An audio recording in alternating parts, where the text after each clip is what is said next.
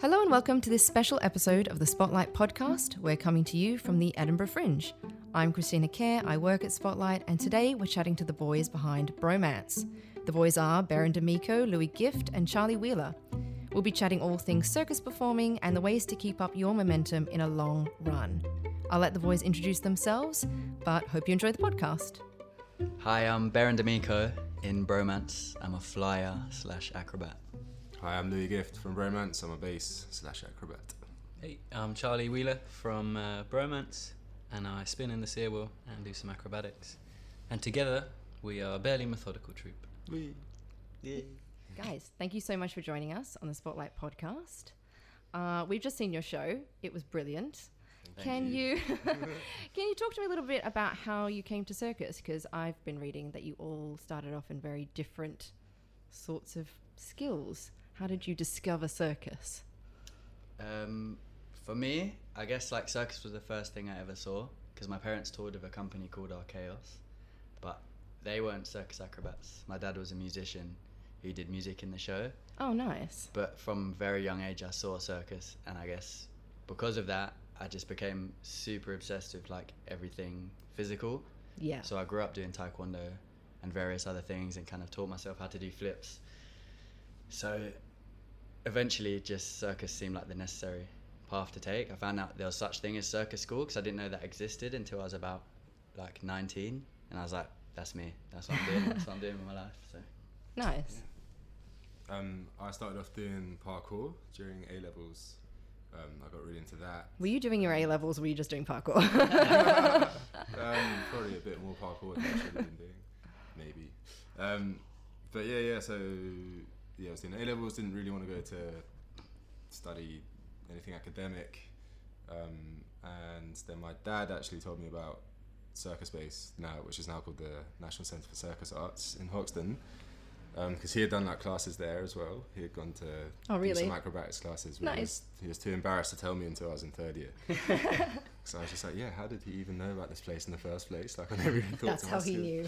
So he was just like, I couldn't do a cartwheel. So, but went to Circus Base in 2010, National Centre in 2010, met these boys, and that is my history. pathway into circus.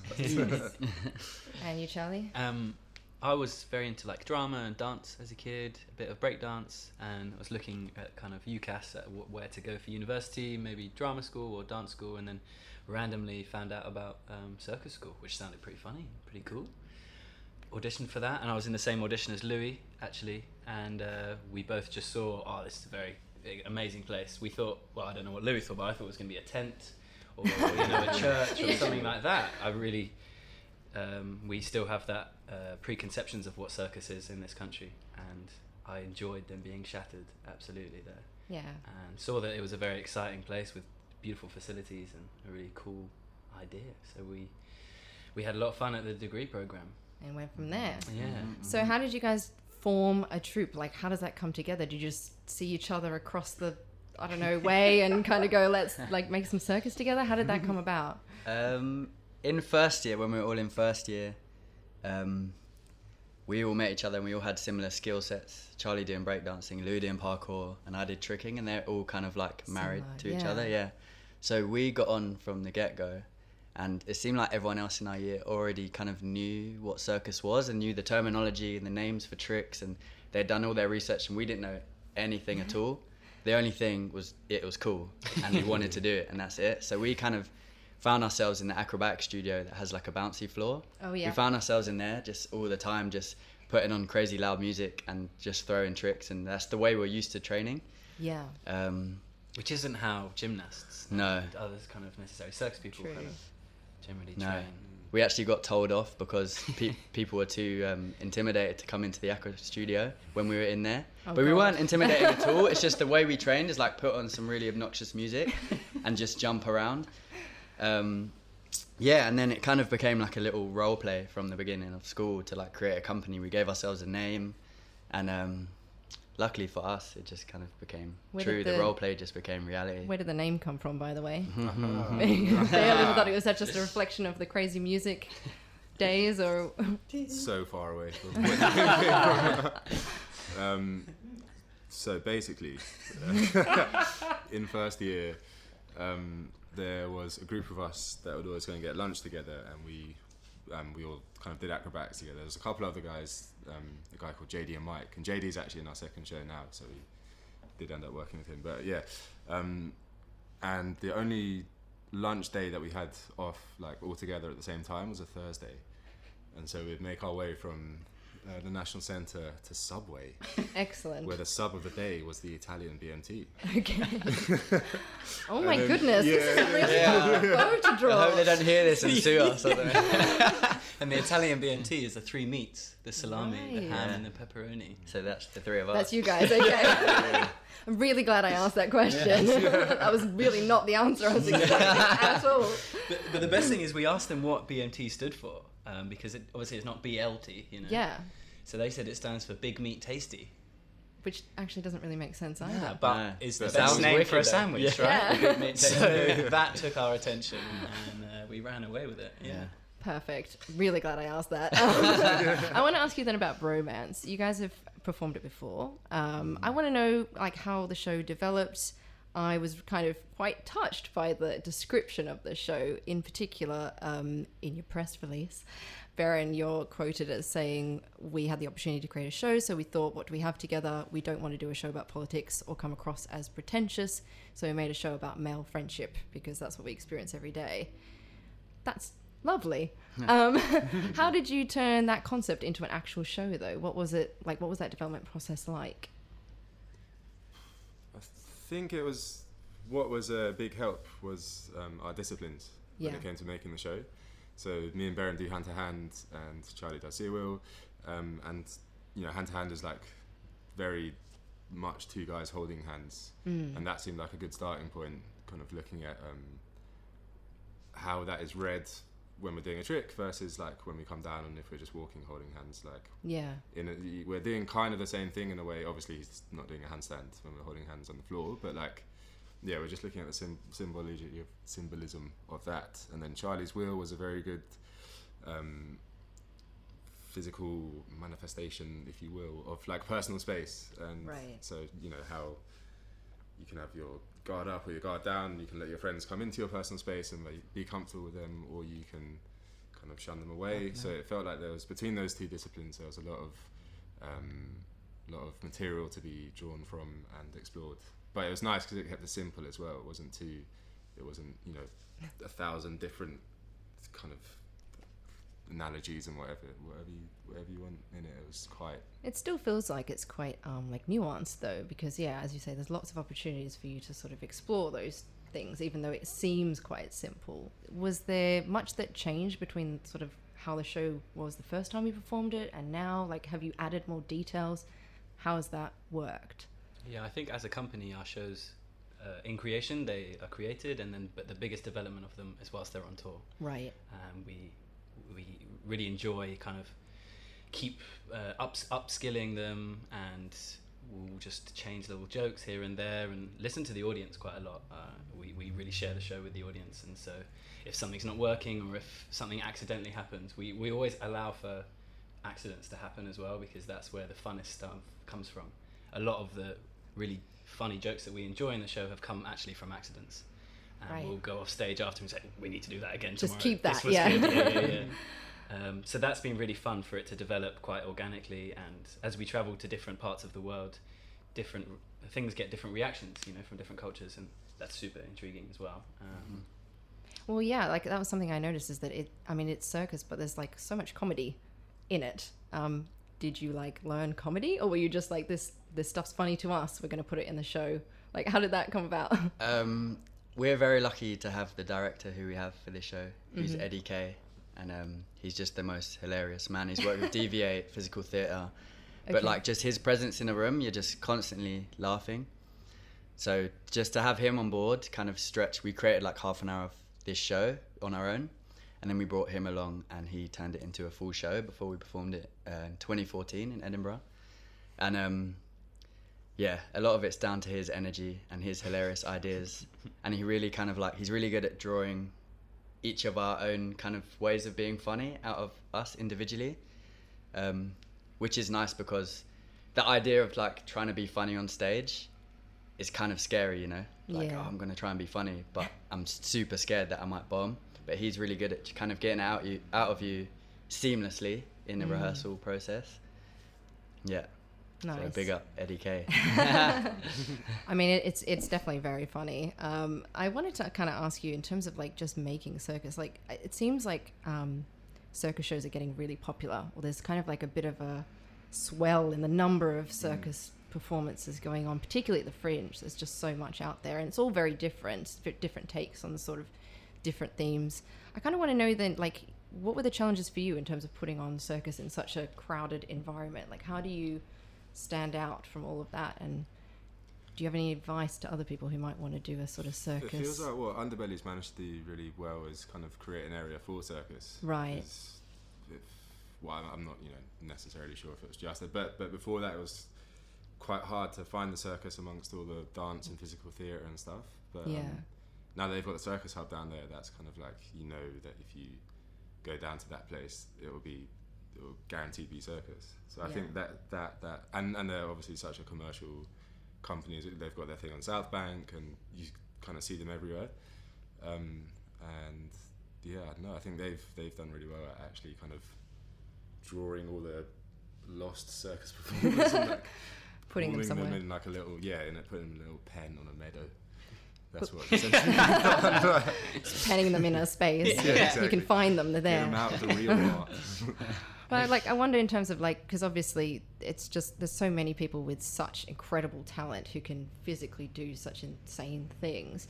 I think what sort of sets your show apart to me is the fact that it's not just about like the tricks. Obviously you guys are like incredible, but there's other stuff. There's sort of characters and comedy and da-da-da. Was that like a conscious choice? Were you just like, we're not going to like outperform the rest necessarily, we want to add other things? Or how did that kind of, did you make a conscious choice in that way, or was it, I don't know, a more natural kind of development? I think we had quite a lucky like education at the circus school that we went to. We were really taught about theatre and dance and all this, and critical theory and all this kind of stuff, and so that really fueled into, we know we can do cool kind of little tricks here and there, and if we wanted to do that, we wouldn't be kind of creating a show necessarily. So this for us was really a chance to put all that together and put our training together and kind of say what we wanted to say, and in a really like fun, our own way as well. We had never made circus shows before, and we were very lucky to have the opportunity to make a circus show. And I think every circus show is different because there's not a structure that you can necessarily abide by. Mm-hmm. And one really lovely thing about circus is it's all about the unique. We're taught to, very much like breakdance, we're taught to find your own flavour, and that was really great for us as we kind of graduated to have that confidence in ourselves that what we do is exciting and is unique, and so therefore us pooling us three together really creates a little unique package that is interesting to people, and we don't have to then worry about what the competition is doing or what our friends are doing, because nobody's doing what we're doing in a very simplistic way. So that means that competition is really like lovely in circus, because your friend's success isn't detrimental to your success, whereas a lot of other kind of trades, it doesn't seem necessarily like that. Well, it's interesting that you guys mentioned that you were kind of very similar, like in terms of when you started out and you were like studying together basically, you seem to have very similar skills because you differentiate yourselves really clearly on stage. Like you have very separate characters, you seem like very different to each other, like you represent a really different thing to each other. Like I kind of was wondering then, you mentioned when things go wrong, sometimes you add them to the show, but your like bodies are on the line, and you're trying to perform for however long. In this case, you're performing every day at the Fringe, basically. If something does go wrong, what the heck is plan B? Like, how do you protect yourselves? I don't know. It just seems like there's so much trust you've got to have with each other. Can you talk me through that a little bit? Well, sometimes when things go wrong in a show, it makes for like great improv or spontaneous moments. Obviously not a trick, because if a trick goes wrong, it can be dangerous. But like, for instance, when we did Bromance here in 2015, during Charlie's act, he hit one of the chairs of his wheel and it completely shattered the chair. And then obviously the next scene, the next big kind of moment is the whole chair bit when we're moving chairs around and sitting down on chairs and doing acrobatics on and off of chairs. And suddenly we were just like, a chair short. How do we even get through this piece? What do we do? Oh, no. But for some reason it became something else. It was like a new act that was just created on the spot. And we had to address the chair, and the audience was so on our side with it that it just became like this amazing 4-minute comedy spoof version of that already existing act. Yeah. So that was great. And sometimes them kind of moments that go awry make it are special. lovely, you know what I mean? Like the other day someone's phone started ringing and we're allowed to address it because we're looking at the audience the whole time.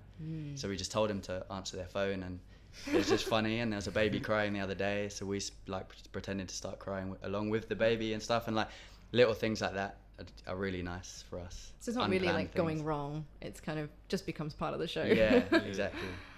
Okay. Yeah, Well, I think with the tricks, yeah, they're very but that's what I was going to say. well-trained, and maybe we make them look like they're close to going wrong sometimes, but yeah, we really can't mess up certain things. No, I still Yeah. felt you were in control, even though it was Yeah. you know, I trusted everything was under control.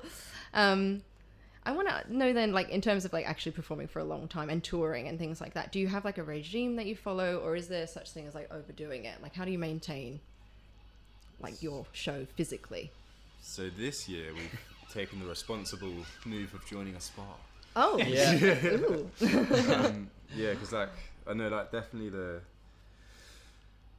the Fringe is a bit of a beast. So Yeah. I think you can't really come out of it feeling great. If you can, I don't know what's wrong with you. I don't know how you've achieved that. But yeah, so other Fringes, we've definitely come out of it with little tight areas. Nothing too crazy, but yeah, you always come out of it feeling a bit worse for wear. So this time we have joined the spa. We've joined the spa for the month. It's got, I don't know, man, steam room, sauna, dry sauna, And that's wet part of the sauna. regime now. You just go in there. Yeah, exactly. As of this year, that's on the rider. You need to be near a spa, at least 5 minutes from, at most 5 minutes from a spa. So. Fair enough. And how are you guys feeling now? It's halfway through. Feeling pretty good. Very good. Pretty Yeah. good. Yeah, we've got a nice daytime show, which is really lovely. Our show's on at 3:00, Yes. which is the earliest we've had it at the Fringe, and it works really nicely for us actually. So that's great. Do you have some advice for other people who maybe want to take a show in terms of surviving that whole month? Maybe not doing as intense physical kind of performance as you, but do you have any advice that you'd give to other performers? Join a spa. Spa. Okay. One spa. Yep. Sheraton. Pace yourself, and I think it's very easy to have FOMO at the Fringe, the fear of missing out, Yeah. and I think everyone will always have that at the Fringe, so just don't feel that you're missing out, because you'll be enjoying something somewhere. But Yeah, for sure. I want to ask then, if someone is kind of maybe contemplating starting a show or bringing a show, what are the reasons they should do it, and what are the things they should watch out for? The pros and the cons. What do you think? Definitely one of the main pros is the amount of other work that you're exposed to. Mm-hmm. There's people from literally all over the world here, and there's so much art and there's so much opportunity. There's 2,000 shows a day. Yeah, So something crazy. yeah, there's kind of no excuse to not be inspired. But at the same time, there is so much inspiration. So definitely kind of go and make use of that, which is a lot harder done than said. Yeah. That's not even how you say that saying. We knew what you meant. Backwards and wrong. Any main cons, things people should be aware of that are quite challenging about bringing a show to the Fringe? I think you just have to have a really great team behind you, Right. because it's, especially that first week, getting your show in there, if you're not prepared for it, there's a lot of things that can not go wrong necessarily, but just happen, and you have to kind of be quite flexible and relaxed about that, and just having a great team behind you that help the preparation mean that when you're performing, you can really focus on performing, because performing and kind of being behind the scenes, organising things at the Fringe is quite tricky, I think, because it's so demanding. Yeah, for sure. Last proper question. what would you guys like to explore next in terms of your own performance or circus art in general? Well, we're at the very early stages of thinking about a new piece, and we want it to be a lot bigger with a lot more acrobats, and that opens the doors to like way crazier tricks and things in the air and big spectacle. Yeah. Well, your eyes are lighting up, so I'm excited. Thank you so much, guys. Thank you. Thank you very much. Thanks for listening to this episode of the Spotlight Podcast. If you've got any questions for us or things you'd like us to cover in an upcoming podcast, send us an email at questions@spotlight.com. That's all for now from the home of casting.